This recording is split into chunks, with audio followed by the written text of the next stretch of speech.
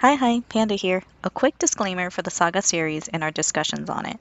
Please note, Saga contains very mature, explicit, adult, violent, and graphic content. In our discussions, we acknowledge the existence of sex and related accoutrement. If that is not your thing, we advise you to avoid this episode. That is all. Cheers!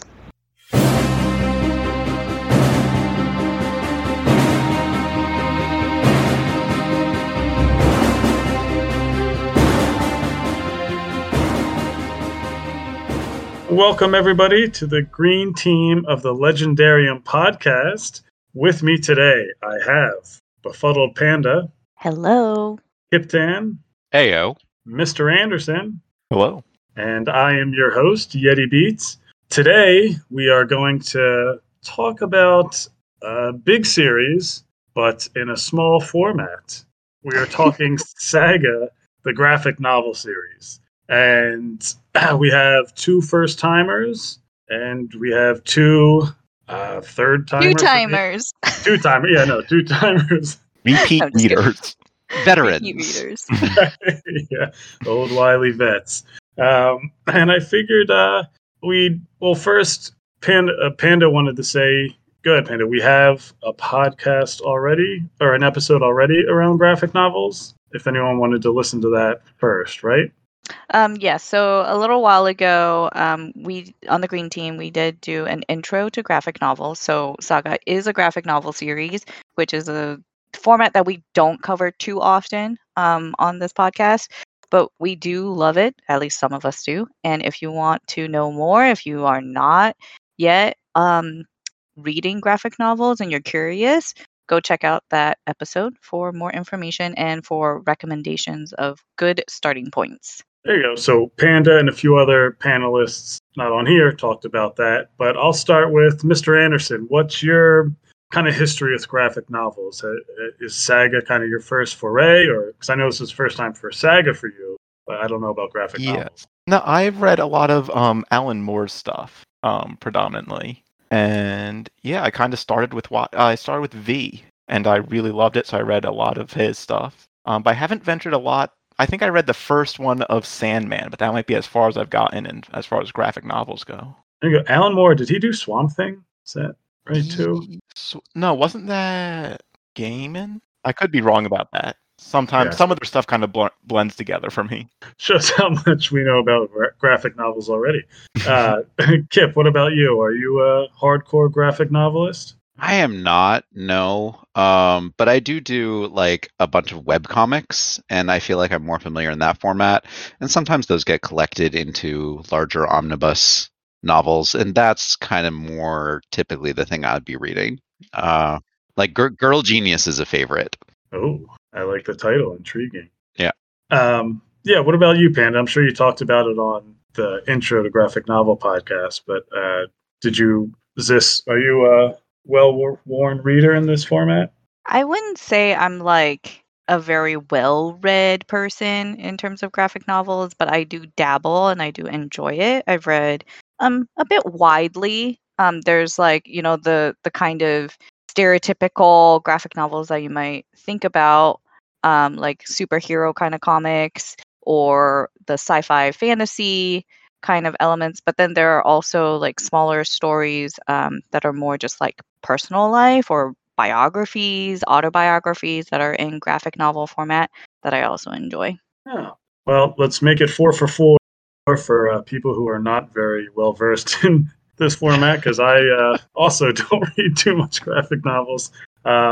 Saga was like the big one for me, kind of like a gateway to wanting to read more. I read some of the Marvel DC stuff, like what's popular now on Disney Plus, Miss Marvel. I remember reading her graphic novel that came out. After Saga, I wanted more like kind of non-superhero stuff, and I looked at Monstress. I'm pretty sure it's pretty popular. Monstress, yeah. I didn't love it like I love Saga, but it's cool. I tried to go into dive into there. But yeah, so far it looks like we got 4 kind of newbies here just being sucked into this wild and crazy universe, safe to say. And let's dig into it. We'll do non-spoilers real quick, and we'll just get our general thoughts on the first 3 volumes of this series. So we read up to volume 3, not issue 3, volume 3. So that's the first 18 issues if you are following along that way. And I'll start with the newbies, the 2 people who haven't read this at all. With Kip, we'll go with you. What are your general impressions of Saga and your expectations?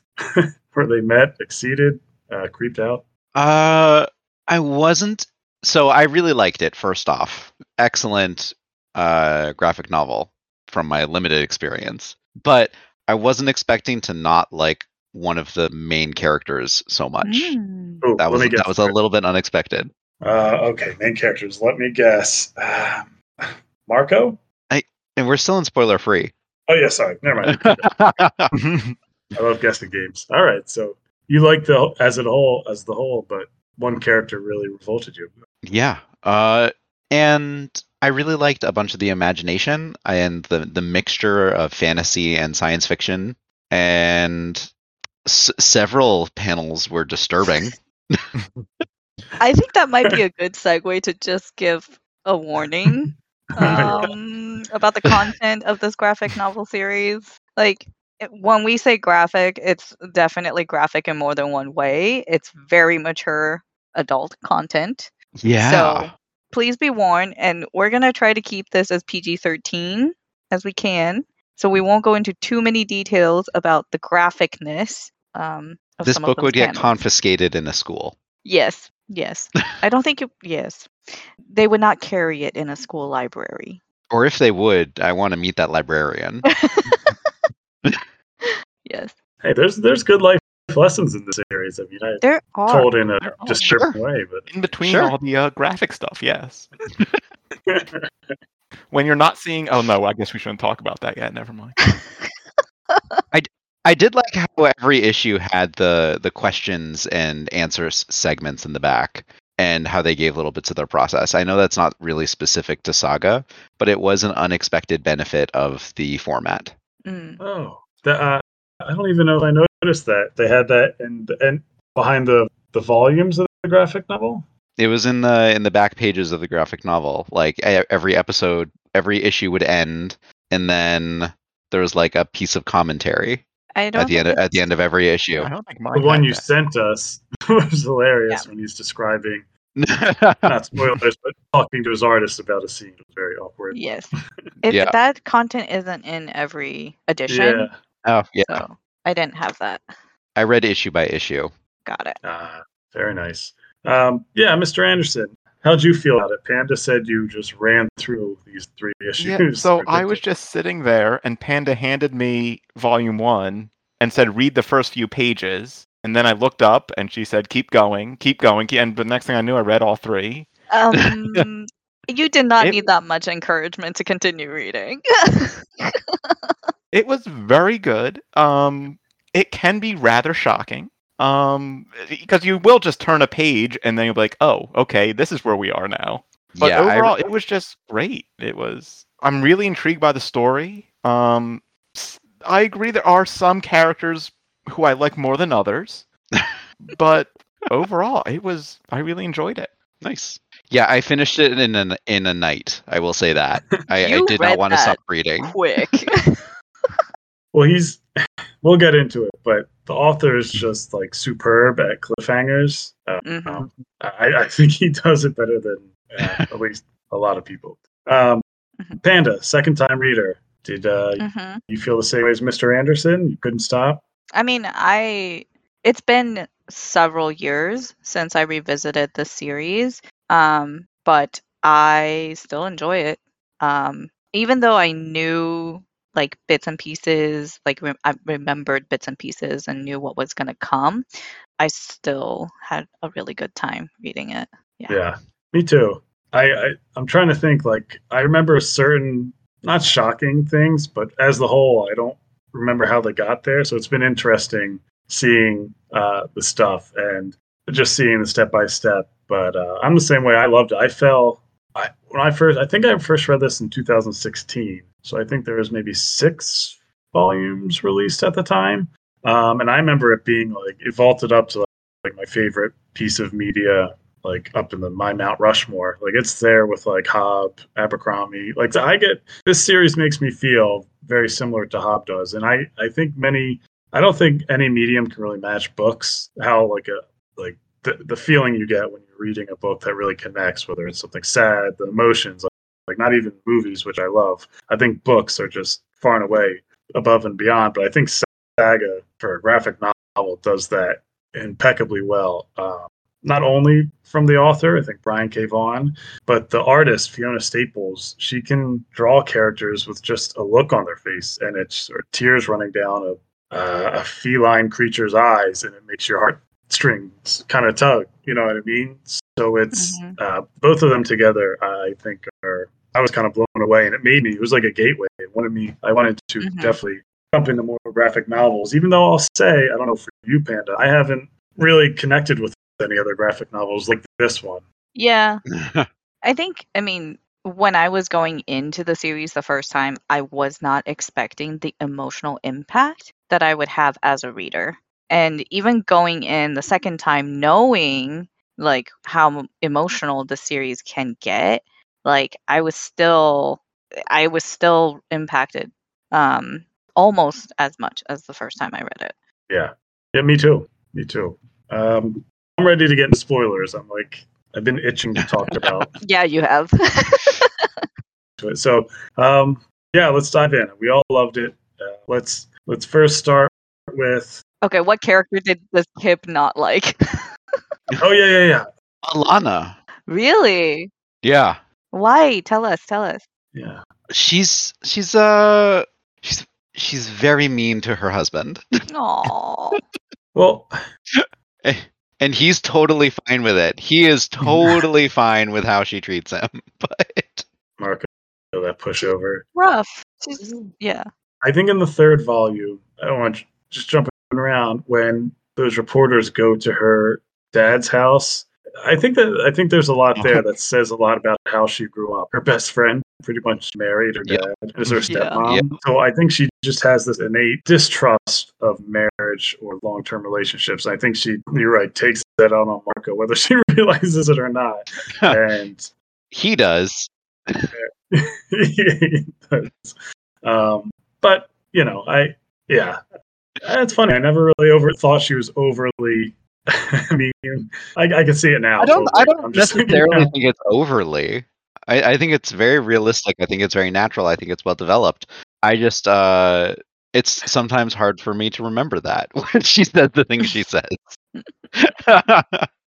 Well, I'm just happy you didn't see the will. We would have had a problem. Oh, are you kidding me? No, no way. I love the Will. He's amazing. He is tragic. Oh, Yeah, we're getting into it. What characters did we like, good and bad, or stood out to us? So Kip says, Lying Cat for sure. I mean, that's I love Lying Cat. I was He doesn't have a ready. whole lot to say, really. Lying. I was ready to put down the graphic novels if Lying Cat was dead there. Oh. yeah, I love that relationship. Yeah, especially how she and Sophie, the little girl, Oh yeah. how they bonded. I clipped that and I sent that in the group chat, didn't I? Mhm. That Yep. was one of the best scenes. That was so touching. Like, so Sophie, is obviously like a child sex slave, and just saying these things, and then ends with like nice things that she wants to do, and then ends with like, I'm dirty inside, and doesn't for all the things. Yeah. And Lion Cat cuts her off and says, "Lying." So sweet, and just the next panel's her hugging her kid. I'm Yeah. not sure if it's a girl or It's a she. Lying Cat's a she. she. Yeah, Panda. What about you? Any characters disliked, stood out, love? I remember the first time reading it, like I was very shocked by the stock and not really enjoying her. She did feel like more of a plot device. So there's that. But overall, like Marco's dad, and mom, I really do like them a lot. They're really cute. Especially, yeah, especially like how Marco's mom also after her husband dies, like how she and the author Oswald were able to bond. And just the moment where it was like Oswald like tells about how his first wife died And Yep. then and Marco's mom's like, okay, we need a moment and like have that adult Grown ups talk. Yeah. Yeah, I liked. I loved Barr. I thought, like I said, I thought he was the MVP of the second volume, which was pretty much, that Yeah. volume was like Marco and Alana meet his parents, kind of hang out with his parents. And I wrote down in my notes that I liked the. So Marco, that race, I guess you call them, they have powers to heal or do things, or he does, but he has to tell. You have to tell a secret, or they can use magic, but he needs a secret for it to work. And I love that writing device that he used, because it's able to, it eventually pays off with in a cliffhanger when Marco's dad said he's dying and no one knows it. Right. And it was just Yep. a sweet way for that to segue into him bonding with Alana, right? I keep wanting to mess up. Yep. But they like bonded over that, because he has you think about it, he has such a small sliver of this story, and he really made the most of it in that volume, just kind of hanging around with her and making the cute little outfits for the baby, and the nice fitting outfit for Alana, as she said, was also like body armor.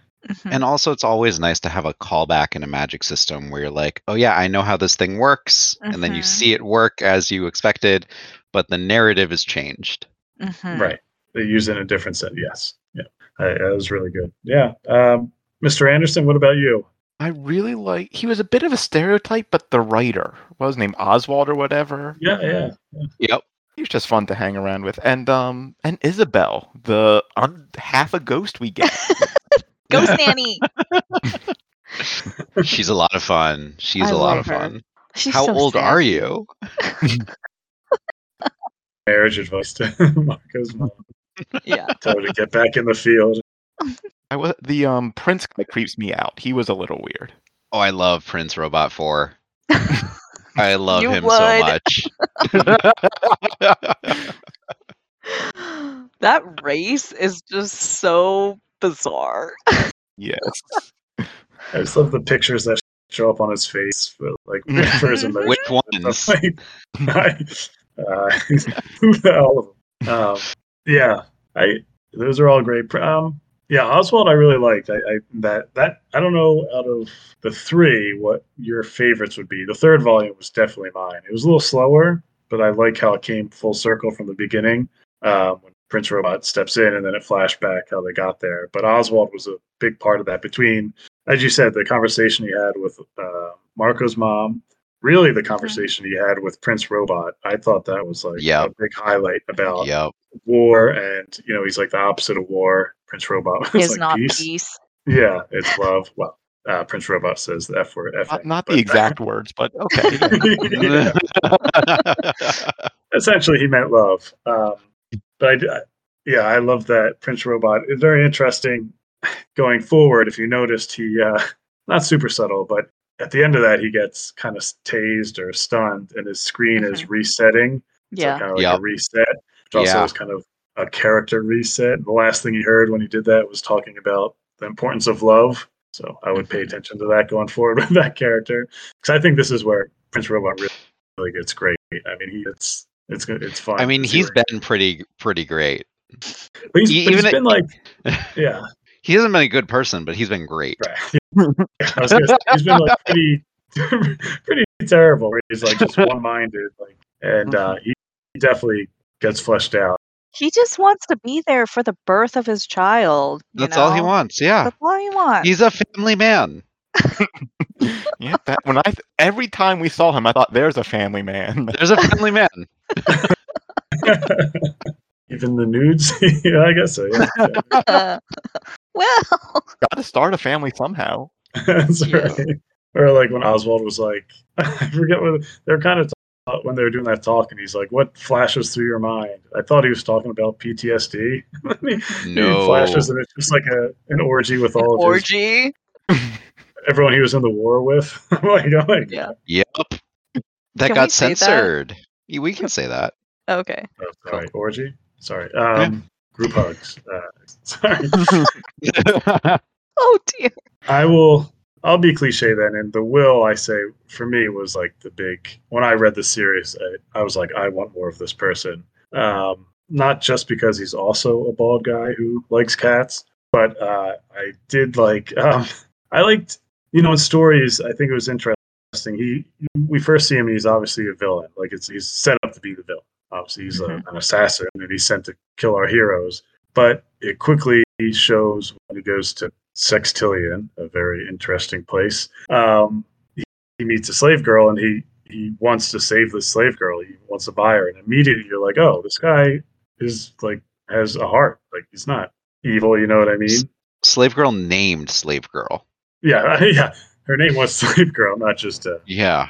Eventually, she got named. So, and I think those are good stories, or I think it sets the tone of what this whole saga is going to be. Is that you have bad people who do really good things, and you probably have good people who also do bad things. And I think his character is kind of the first introduction to that. He might still ultimately be a very bad person, and he definitely does murder a lot. But there is that shows that he is a human. That he, for some reason, that's what or not for some reason, but he can murder and kill, but he also doesn't want there to be children slaves in the world. Mhm. Yeah, I'm afraid in advance of what Marco's going to have to do for his daughter. Okay. You want to say more? Yeah. Because he's trying to be like semi-pacifistic and Mm. non-interfering and, a good guy. And the world is not going to let him just raise his daughter in peace. Mhm. Well, I mean, first of all, that didn't last very long. He definitely took his sword out. Oh yeah, I mean, but that's something that the average comic book reader would like want to happen and expect to happen. Mhm. I think like that's well within the realm of expected tropes. Mhm. Definitely.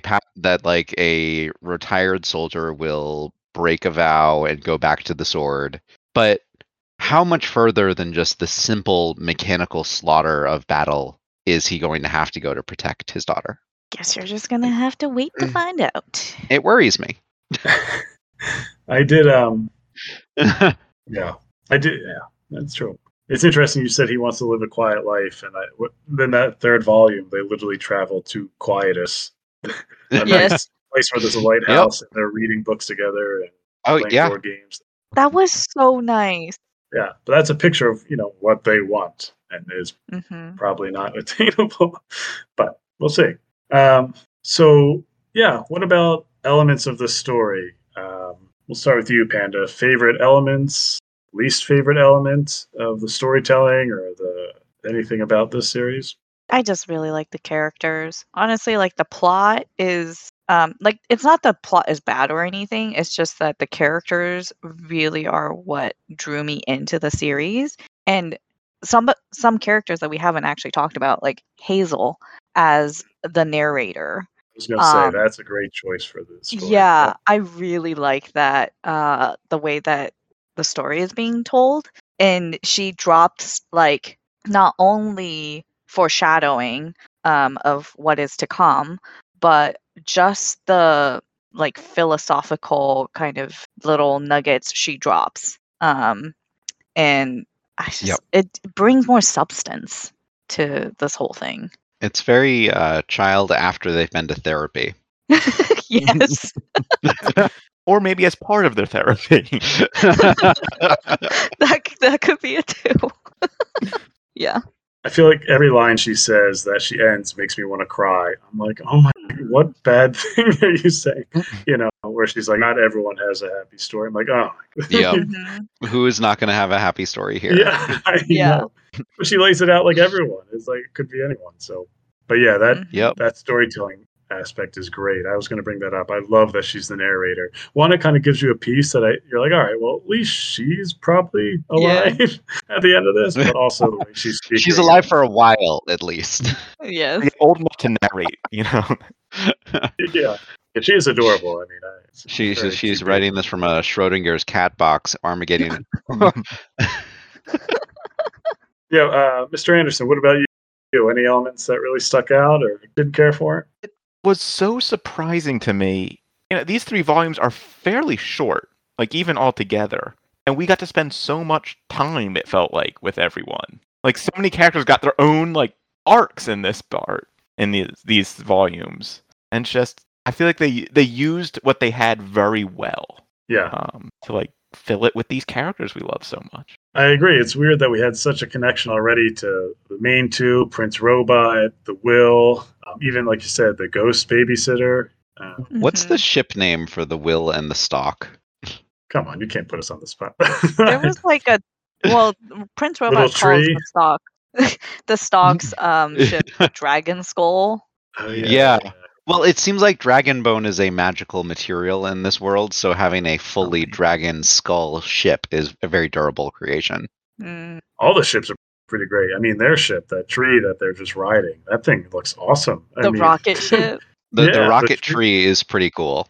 Yeah. And I love that it has a regenerative nature. Mm-hmm. Yeah. Is that your favorite element? I was gonna say I really did like that. I was like, if I could like have anything in here that is real, that might be it. I mean, no, I'll say the cliffhanger aspects. I think he's really good at cliffhangers, and he had a quote. I forget where I read it. It might have been at the end of it, but he says, because they asked him about his cliffhangers, and he said, no cliffhanger involving genuine emotion ever feels cheap. And I at least agree with that with his work. Because, some cliffhangers could be like, or TV shows you watch, you're like, oh, come on, really? You're just dragging this out to watch. But his always have some sort of emotional impact for that volume. Like I wrote down some from the first one, where the one is his grandparents show up and they transport there. When Isabel shows up and her gang of ghosts, you're like, when you thought they were going to be deathly killers. And then one of my favorites where Marco seems to be dying and he says his wife's name, Gwendolyn. And Alana's like, who the F is Gwendolyn? You're like, oh my God. I love her. Yeah, you're like, who is Gwendolyn? But there's other ones, like when Lion Cat gets booted out of the spaceship when they're attacked and's floating in space, you think he's going to die, or things like that. They really plotted out well where we had an attachment to Lion Cat already. So when that happened, you're like, no, nothing can happen. So there's different. I just think the cliffhangers are really, really good in this series, and I do not know how anyone would function just reading this volume or issue by issue. I would literally be shaking if the way.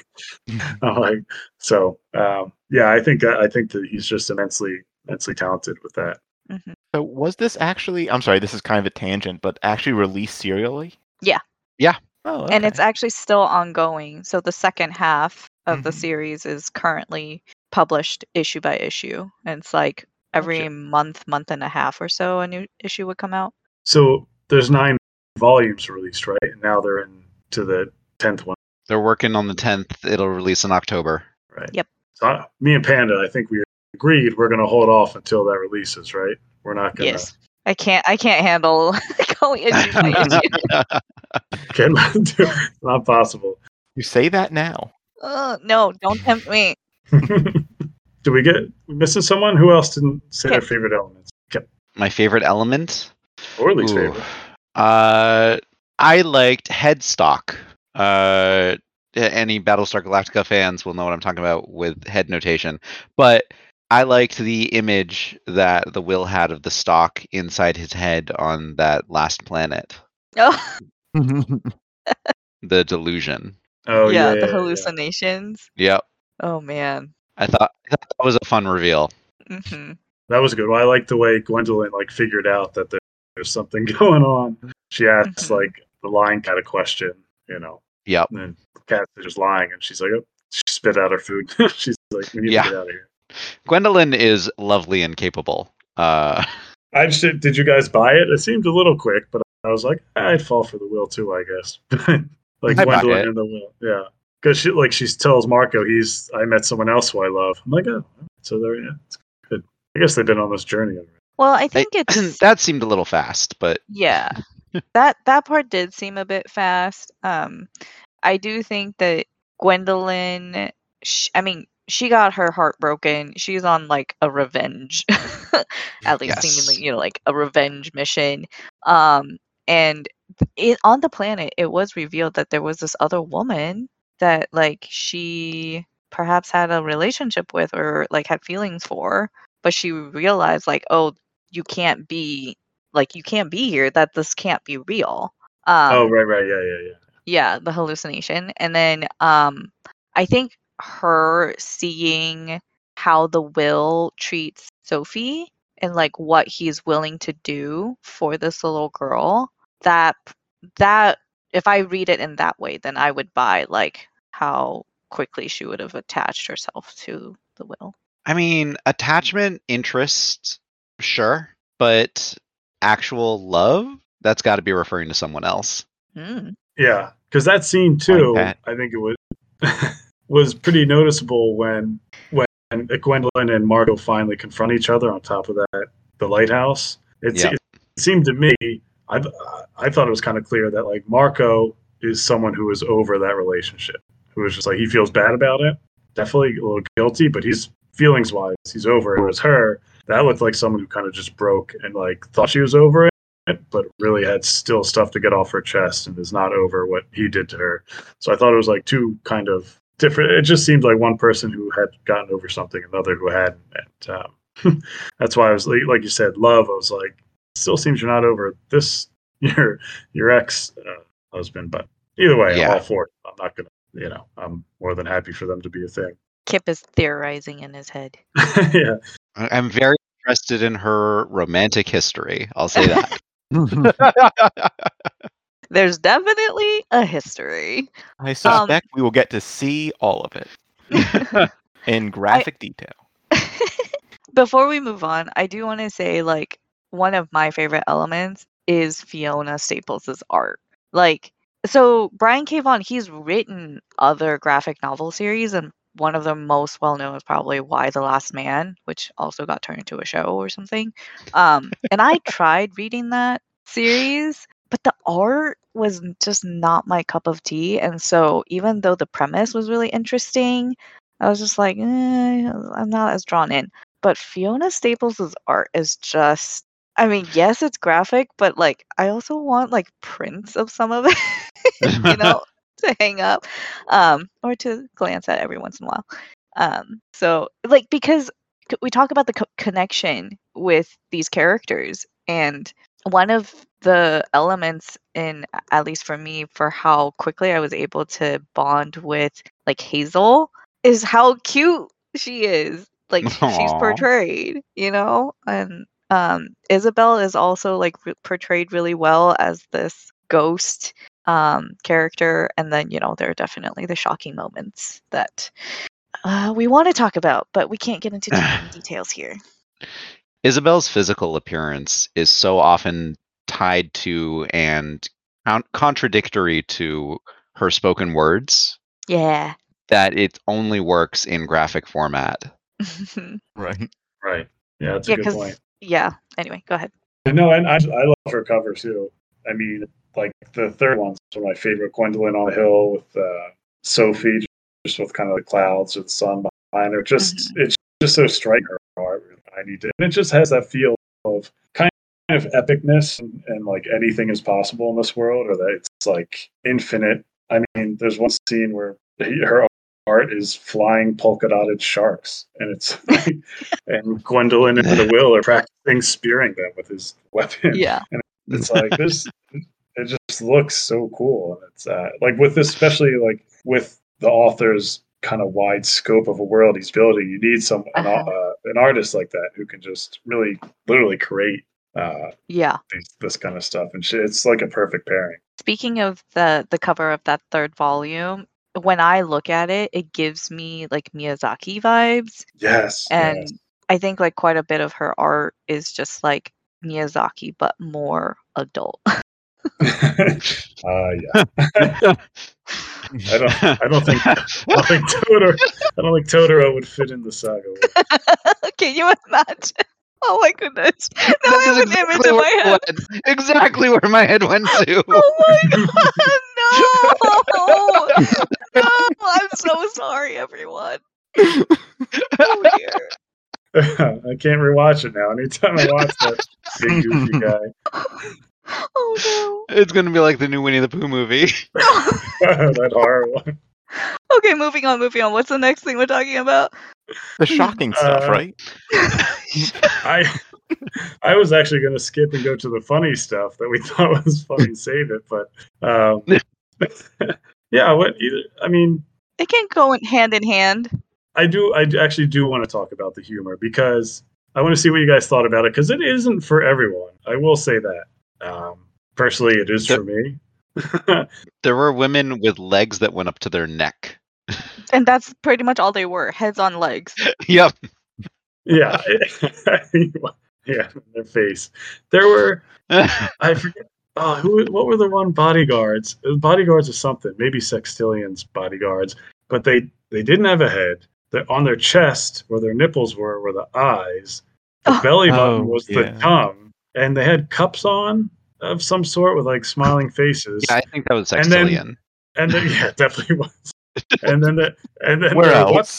Their weapons, again, this is a mature weapons. We were like what police would have, the battering things, but they were dildos.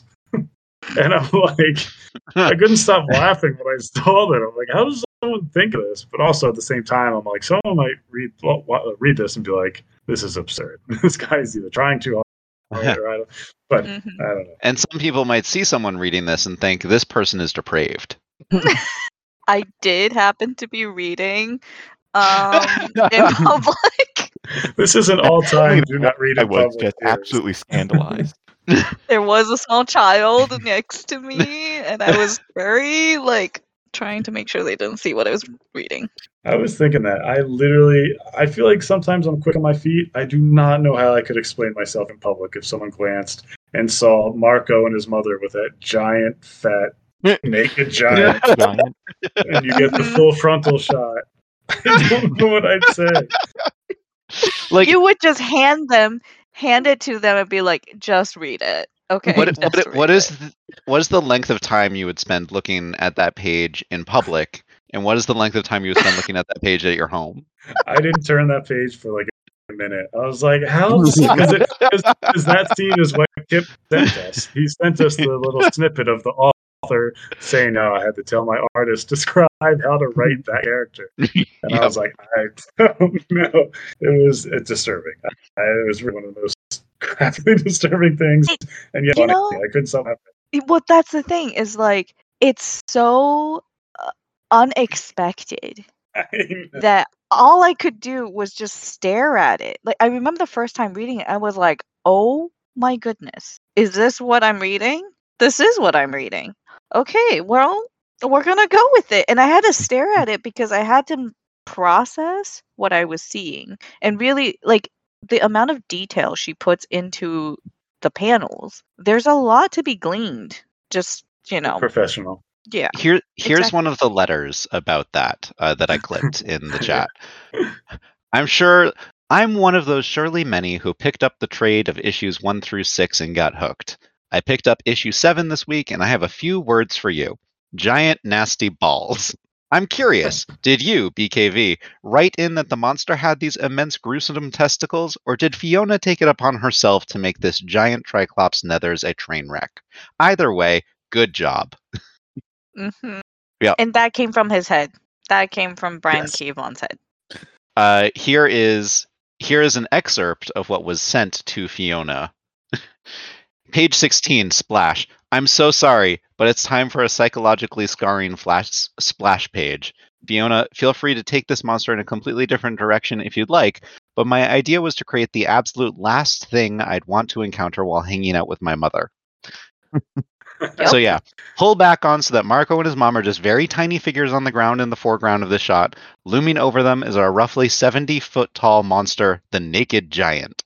The Naked Giant is pretty much what he sounds like, a creature who's too huge for any clothes to fit on him. This is unfortunate because I'm picturing the Naked Giant being a very fat humanoid creature, one whose big head seems to have sunk directly into his corpulent body.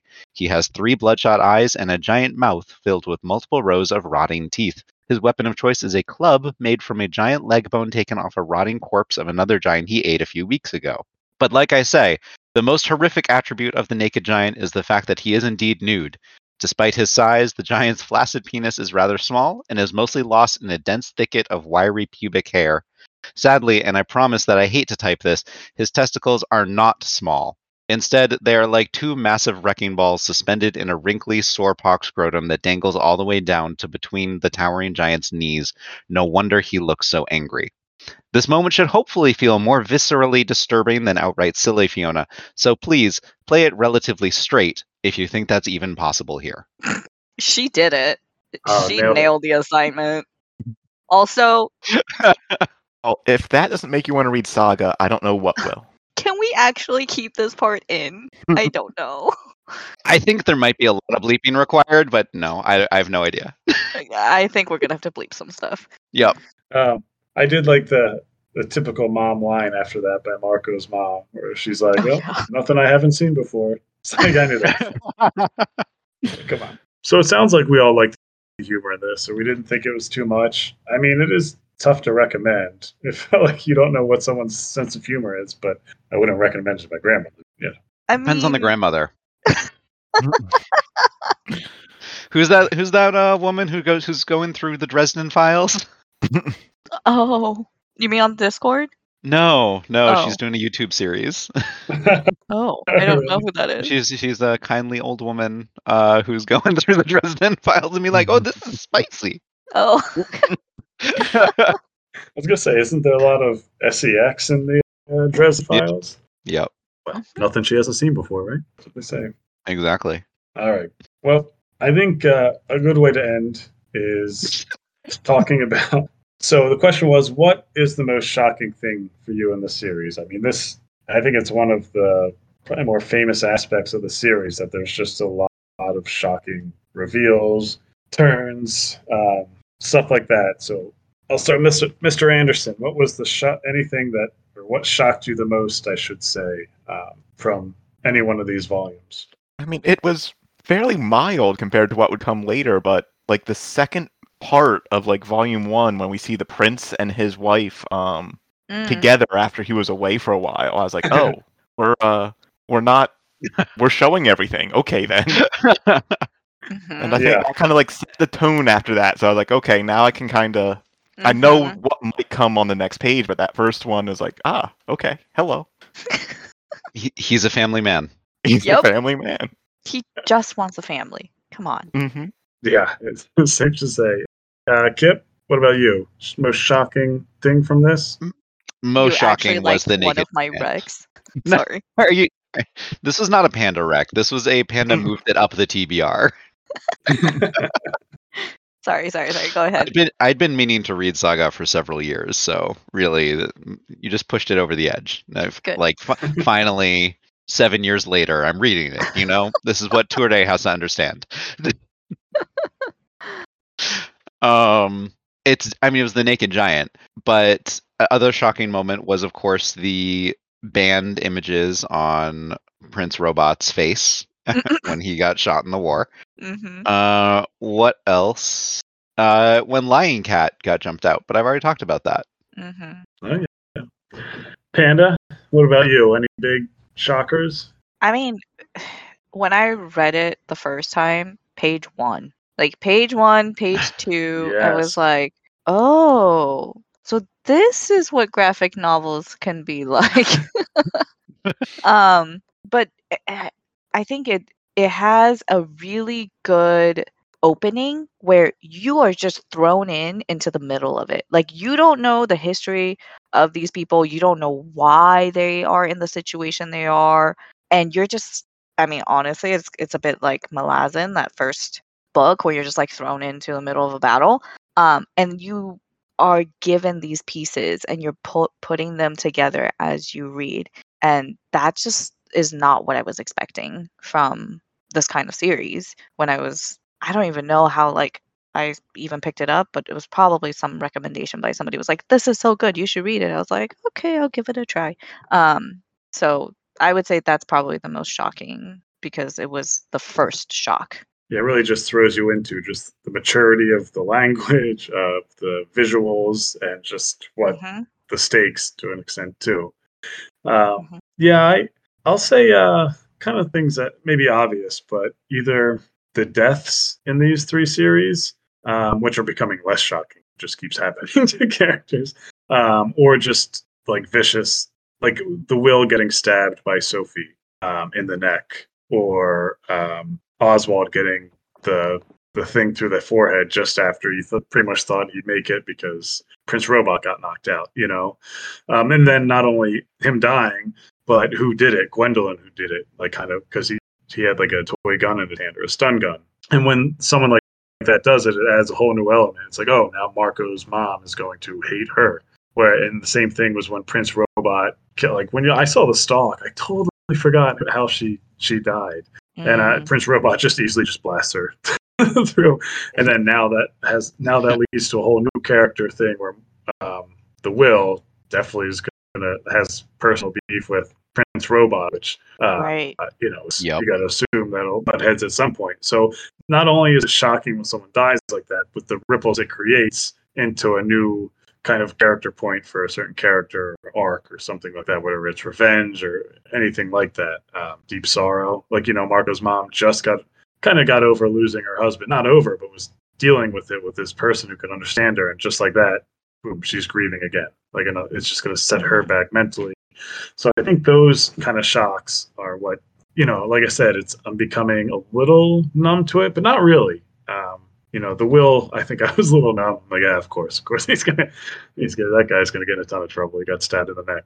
But they do keep it.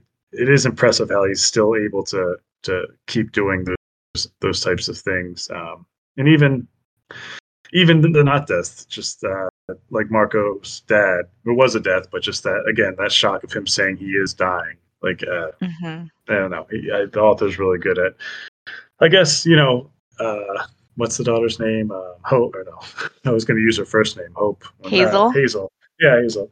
Alana's like, we're not calling her, but she has that monologue or the narration about killing your darlings, and how artists or authors tend to do that. Was really sweet and kind of sad, but it really does. I think I think Brian K. Vaughan's telling you, like, when you only have darlings left, like, that's kind of who you got to kill.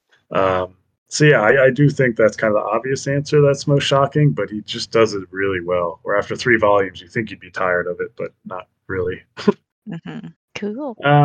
What I was going to say, should we ask Mr. Anderson and Kip any general predictions you have going in the next 3 volumes? I mean, it's very broad what could happen, but if you feel free to make any jumps. Well, I feel like I've made a few. But Prince Robot being bi is definitely one that I want to stake right now. Really? Why? Let's see what else. We're going to see crash helms again. I think they're going to be used to possibly separate Hazel from her parents. That's a random one, but we'll see. I want to see what form of separation does happen between Hazel and her parents. I'm hoping it's a non-lethal one, but not too. I don't have too much hope. I'm giving myself a Hobb level amount of doubt here. Very good, very good. You've been trained. Yeah, Mr. Anderson. I'm thinking we're going to be getting more Hazel now. At the end of Volume 3, she's obviously more in like the moving and speaking kind of phase. I'm assuming the Will is coming back. He seemed to be in a pretty bad way at the end, but I don't think we're quite done with him. Yeah, I don't think we're done with him. And I'm kind of thinking that, I'm assuming the stakes are going to start to get raised. Maybe slowly, but that particularly these 2 governments are going to start coming to more of a head over Hazel and what this means. Like, I don't think they're going to be forgotten anytime soon, I guess is what I'm saying. That is interesting. We didn't talk too much about it, the 2 kind of different governments. Because, I mean, this is kind of essentially a Romeo and Juliet story between the 2 different kind of the winged and the horned governments. That's been really interesting. And, even like the book, the romance book, I feel like that's almost a character, that romance book that Alana read while they were, prisoner and guard. The subversive romance book. Yeah, it's interesting. It's interesting that he chose a romance book and it's not like a religious text or anything, but something like a romance book really is a vocal point between two governments they're hunting down, find so important between these two characters that bonded over a romance book. I don't know. He was trying to something there with that, but censorship of romance books has never been particularly strong. those are good predictions. Anything you guys want to talk about before we go? I did want to bring out, I forgot to say something that didn't totally work for me. I did not hate it. We didn't talk about them too much, but I think I did always feel like I wanted to get to something else. So the two journalists, I thought they were fine. I'm curious. Honest to God, I forget. I'm pretty sure I know where the story goes, ends up, but I don't remember much after this. But so I'm a little excited to go forward, but I did think it was a little choppy, just those kind of interviewing people throughout the story, because you kind of got that with Prince Robot, where he's also questioning people and stuff. I think that was perhaps mainly a choice to be able to give more backstory about the main characters. I agree, like they're not my favorite, but they don't, like, I don't hate them either. I thought they gave some interesting looks into a different part of society, I guess. Yeah. Because Prince Robot's rarely in like the halls of power. Right. He's out on assignment too often. Yeah. And those guys gave a nice look at what the official line of the political party in power is. Yeah. They gave us a view that's different than, the what's it called? Like the people who are under threat or being the pursuers. They gave us a view of like every quote unquote like everyday life. Yeah. And then with the wife, the princess, then you get to see like the everyday life of somebody in royalty, like in the halls of power. Mm-hmm. And the what's his name? The dude with wings, who's the is that his name? I think his name's Gale. The intelligence guy. Yeah, the winged intelligence guy. I liked where they ended up in this too, where it's like they didn't just kill them off, like the assassin union, which is a very fun subject. The union of assassins. Magical binding contracts, fun. Yes. If they talk about the story at all, they're all gonna like die or something, explode or something, which is an interesting kind of. It just brings up another interesting twist where they're talking, because they're also a couple, the two reporters. Yeah.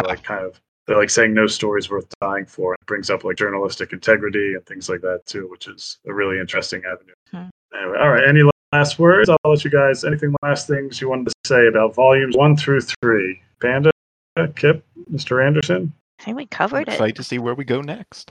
Yeah, very excited. Now I can read more. Yay. Honestly, like I am really excited because I want to see their reactions as they go through the rest of the series. So that's really fun for me. Definitely Prince Robot. I'm excited. Oh, very, very excited for Prince Robot. Very excited. Have been since his first appearance on screen. I was like, ooh, what is this fooly cooly nonsense? Cool. Take us out. That'll do it for the Saga group. Thank you to Craig, our overlord, for letting us talk about these fun things. Thank you to Horizon Brave for starting this whole shebang. And go to our Discord, hang out with us, or go to the Legendarium's Discord and hang out with us. If you want to talk more Saga. For Befuddled Panda, Captain, Mr. Anderson, I'm Yeti Beats, and we'll see you next time. Bye. Bye. Bye.